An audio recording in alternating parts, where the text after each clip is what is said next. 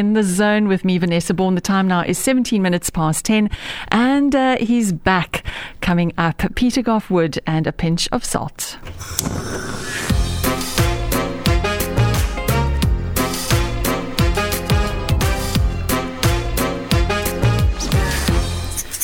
Good morning, Peter Gough Wood. Vanessa, how are you this morning? I'm doing good, thank you. I've got a piece of Black Forest cake staring at me as I'm speaking to you because it's Janet Pilley's birthday. She does Jet Setting with Janet, and it's her birthday today. So she brought Black Forest cake for us all. Isn't that wonderful? Nice. Yeah. I thought that was something that had died out longer. I'm glad people still bring cake when it's their birthday. Oh, of course. Oh, I bring lots of cake. I go mull. Oh, that's good. That's good. Yeah. We all know that you have a terrible sweet tooth. Oh, very sweet tooth. Cake. No, absolutely. Yeah. But we haven't had you on. Well, we've had rebroadcasts because unfortunately your family experienced a very sad time, and we've been thinking of you, and you've been in the UK. But before we get to all of that, it is Volunteers Day or International Volunteers Day on Sunday, globally recognized. So here today at Radio Helderberg, we're recognizing the role of volunteers.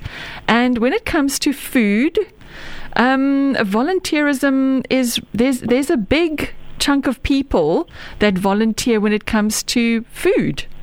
Yeah, look, I think, if anything that the pandemic has taught us over the last 18 months is that it shone a light on very much the sort of the vulnerable in the city and all over the country for that matter, but specifically here in Cape Town. And a lot of chefs have given their time and expertise over the last couple of years to man soup kitchens. I mean, the list of places like Extreme Superthon, Labels of Love. The list is endless of people who kind of volunteered to help.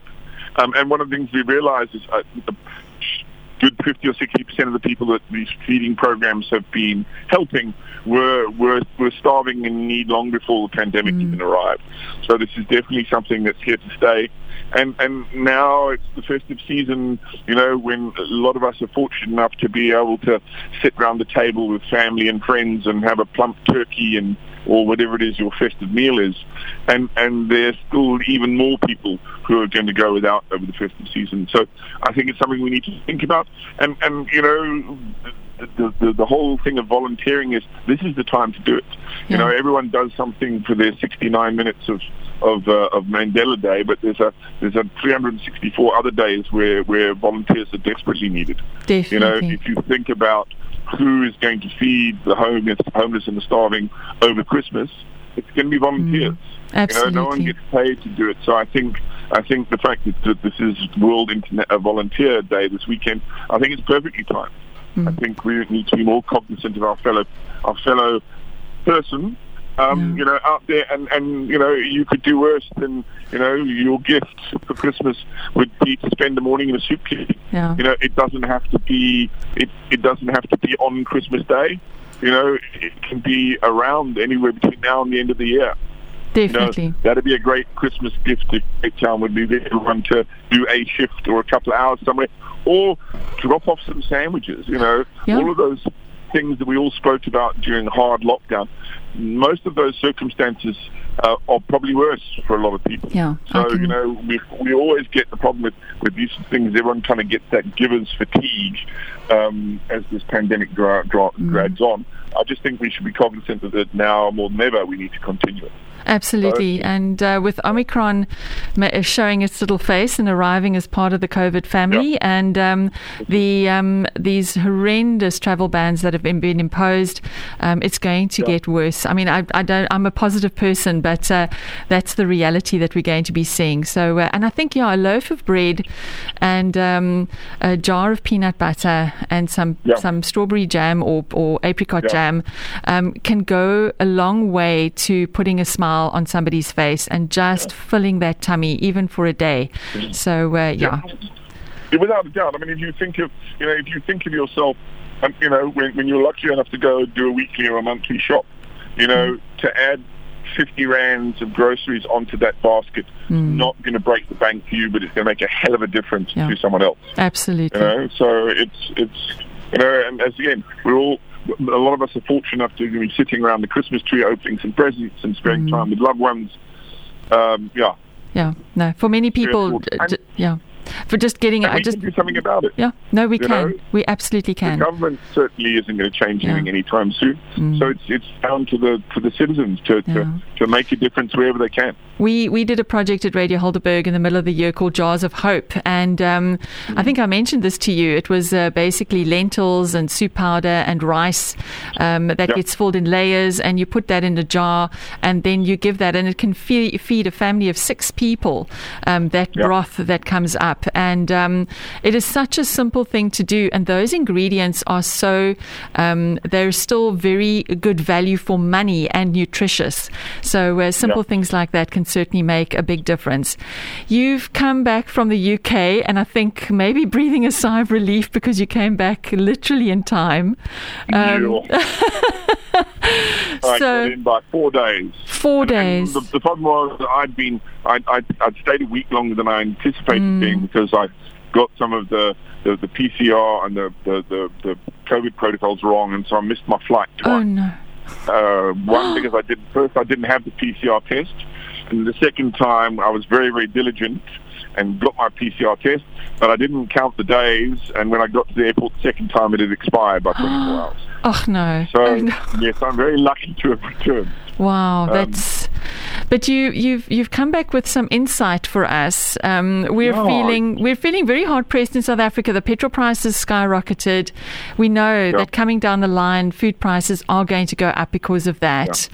But you've come back with an insight. Yeah, I mean it's actually quite frightening. For most people will be aware that the exchange rate from the rand to the pound is 21 to 1 at the moment. Yeah. So going overseas is ridiculously expensive at the best of times. But what I found quite alarming and very, very frightening was because I was staying with family, so we were eating at home all the time. So I was going out shopping and cooking, that the price of food in the UK, taking into consideration the 20 to 1, is kind of what we pay for food here.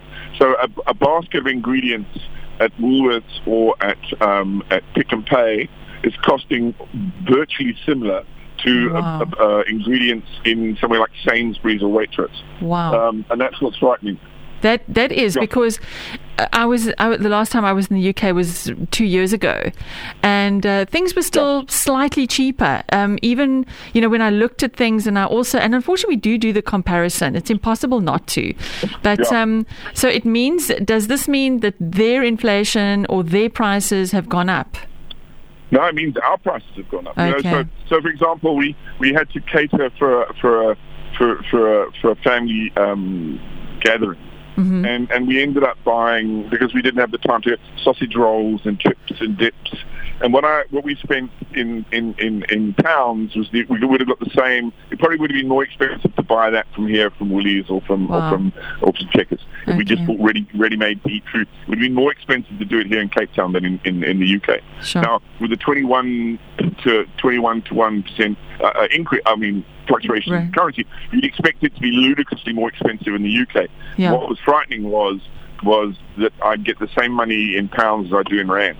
Wow. And that's what's scary. That is very scary. So and I know that this, I think many people are going to have very downscaled Christmas tables this year. I spoke to a friend of mine the other day, and she said, Vanessa, every year she's got this signature trifle dish, which is ironically a Black Forest trifle. It is unbelievable, completely decadent, and it sends you into chocolate and trifle heaven. And she looked at me this year and she said to me, I think I'm just going to stick to tinned fruit and ice cream, tinned fruit and custard and jelly and Swiss roll. We're the same. It used to be turkey and gammon. Now it's going to be turkey or gammon. Gammon.